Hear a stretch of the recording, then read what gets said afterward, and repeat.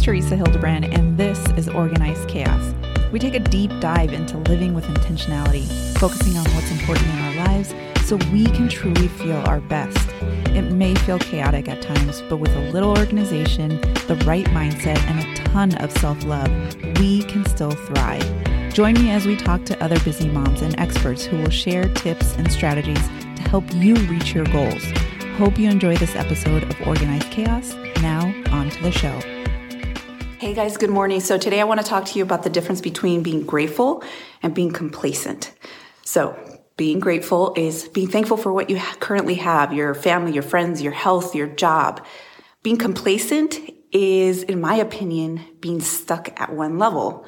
A lot of people think that being complacent is that you're happy, you're at peace, you're grateful, but I don't think they have anything to do with each other, because being complacent, it's basically living in fear because you're not stepping out of your comfort zone.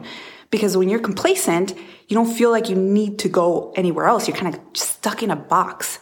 And that's not the way we should live our lives. We should always strive for more. We should always strive to get better. And that doesn't mean we're not going to be grateful along the way.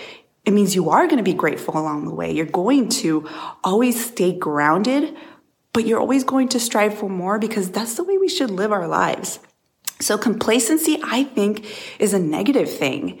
You should always look for growth.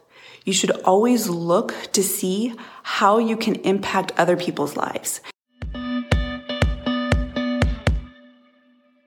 Hey, if you love listening to the podcast, please leave us a rating and review on Apple Podcast. On iTunes, go to the show and scroll to the bottom underneath ratings and reviews and click on Write a Review. Thanks so much for listening and tune in to our next episode.